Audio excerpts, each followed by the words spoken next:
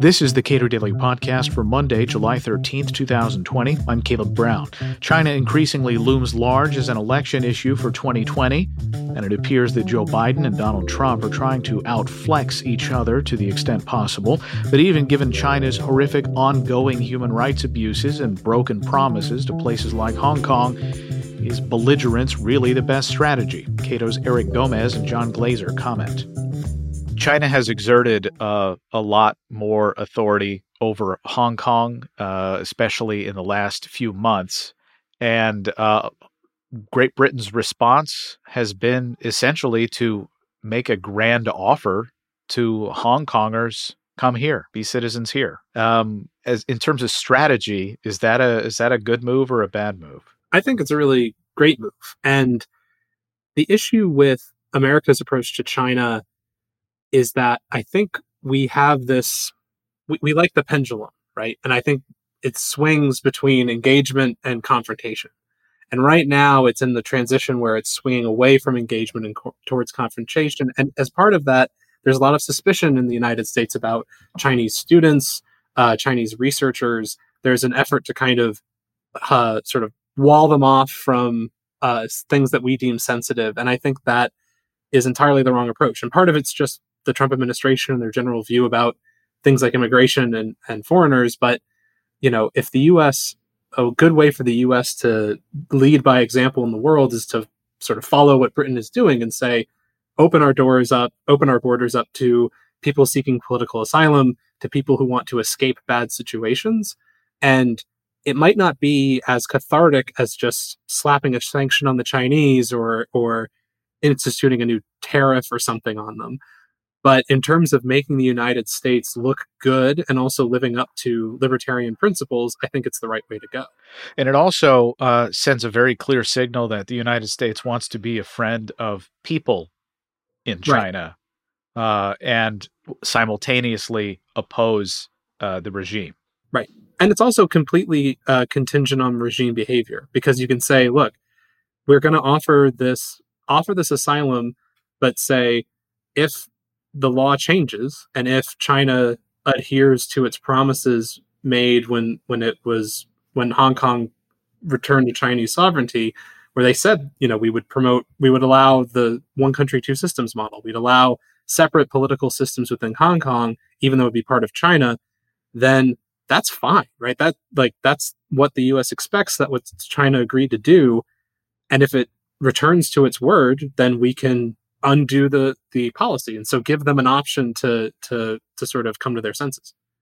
If Joe Biden were to wake up tomorrow, a born-again realist on foreign policy, or even better, a libertarian realist on foreign policy, what would be the first offer that he ought to make to specifically the regime to begin this transition away from this fighting and more into engagement? And that's none of this, I hope, is to suggest that the concerns that we have with China, with intellectual property, with espionage and spying and things like that, those are real concerns. But if Joe Biden were to wake up tomorrow and say, let's talk, what would that look like?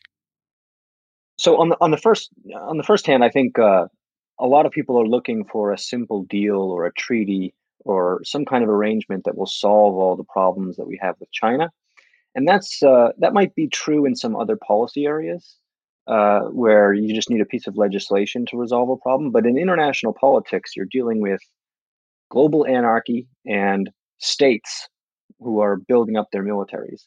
And so there's not a final solution. It's more like we have to manage this relationship. And part of the important way you need to do that is to try to see the world through the strategic lens of China.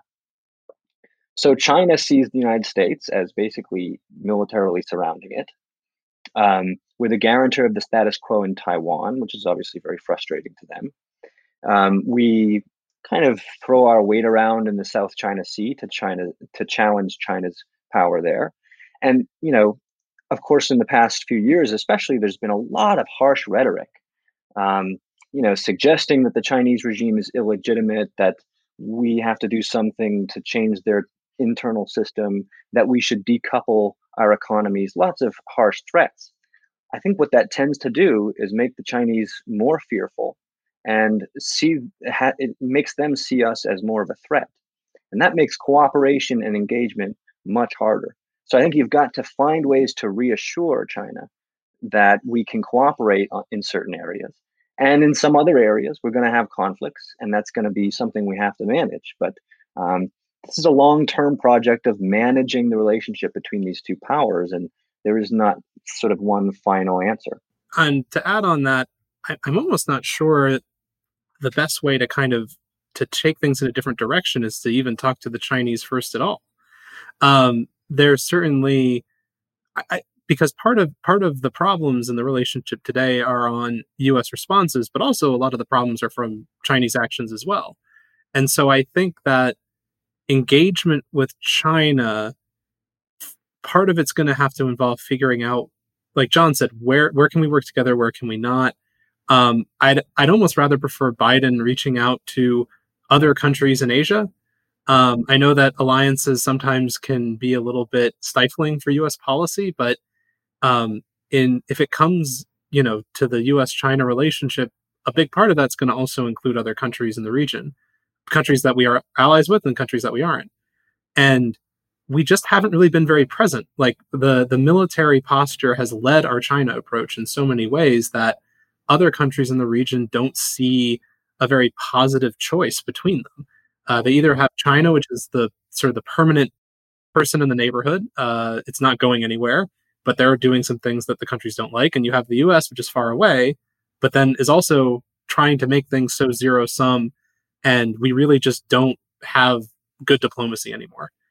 So I think like trying to engage other countries and figure out what are we striving towards, what the heck is what are our goals, can we set reasonable expectations, is going to also be an important step here for just figuring out how to go forward. I think the confidence that people have in the US government's ability to perfectly balance a mixture of carrots and sticks with China, I think is misplaced. I don't have that confidence. I think if you look at the past 30 years of US foreign policy, it should be rather clear that that's going to be very difficult to get that balance just right. And there's all kinds of unintended consequences and unforeseen reactions that you can spur if you say use sticks too much, and you start to shrink the areas where carrots will even be useful. And so, it's easy enough to call for that clever mix of carrots and sticks, but calibrating it just right is very hard, and even harder when, in my opinion, most of Washington misunderstands what China is trying to do in its foreign policy. Um, I think they're not on a crusade to change the international system and their image, or to change the domestic situations in other countries. They're still primarily concerned with domestic security and legitimacy. And because we're very insulated from threats and basically happy with the status quo, and because China is not on a determined campaign to conquer other countries or, revise the international order, I don't think we need to launch a crusade of our own here. Our strategy should basically be about war avoidance and managing the relationship in a way that is in U.S. interests. The elephant in the room seems to be the China's treatment of the minority Muslim population known as the Uyghurs. And almost every story that I see about that, it just brings a new level of mistreatment. And frankly, these are just pinholes of information that the U.S. knows about it. How has the administration handled it, and how on earth does the United States respond to this kind of mistreatment of a million or more people without threatening something a more direct and hostile engagement?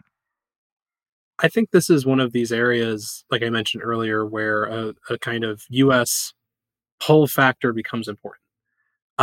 So I think that any kind of effective response is going to have to recognize that our ability to force or coerce China into stopping what it's doing is probably very limited. They see this as internal stability and legitimacy. They're going to, if you try to put costs on them to do it in an effort to coerce them to stop, it's probably not going to work out because they'll eat the cost and say, that's fine, it's worth it. So I think in this regard, it mostly comes down to having a immigration policy that allows people who escape from that region to come here. It involves changing aspects of U.S. domestic and foreign policy as well to do criminal justice reform. And this is part of, I think when discussions of grand strategy happen, we usually focus on the foreign policy aspects for good reason. But I think that domestic politics also play a big role here. And it's very easy for China. I heard it myself when I was in Beijing in January. And I heard when this topic came up, the Chinese side at this dialogue I was attending say, oh, but you guys, look at how you treat your racial minorities. Look at how you have treated the Muslim world with the attacks against like Iraq and Afghanistan. And it's a very frustrating answer to hear because, as an American, I want to be like, no, we're different or but it's something that there's a grain of truth there. And I think that if the United States really wants to have more effective policies on human rights issues and freedom around the world, we have to walk the talk. We have to change things about how we do stuff at home to make ourselves less of a, police state or what have you. And we have to do things abroad, like not supporting countries like the Saudis, not supporting conflicts against Muslims in the Middle East. And then when we say this is what China is doing is wrong and it ought to stop, then you can't have those sort of double standards arguments lobbed against you. And because part of the double standard argument is there's truth in it. The only thing I'd add is that there remains much wisdom in John Quincy Adams's statement that America abstains from interference in the concerns of others, even when conflict has been for principles to which she clings. I hope, just like everybody else hopes, for the protection of human rights in China. But I'm skeptical that the US government has the tools and the leverage to improve their situation, unfortunately. Eric Gomez directs Defense Policy Studies at the Cato Institute, where John Glazer directs Foreign Policy Studies. Subscribe to the Cato Daily Podcast wherever you please, and follow us on Twitter @Cato Podcast.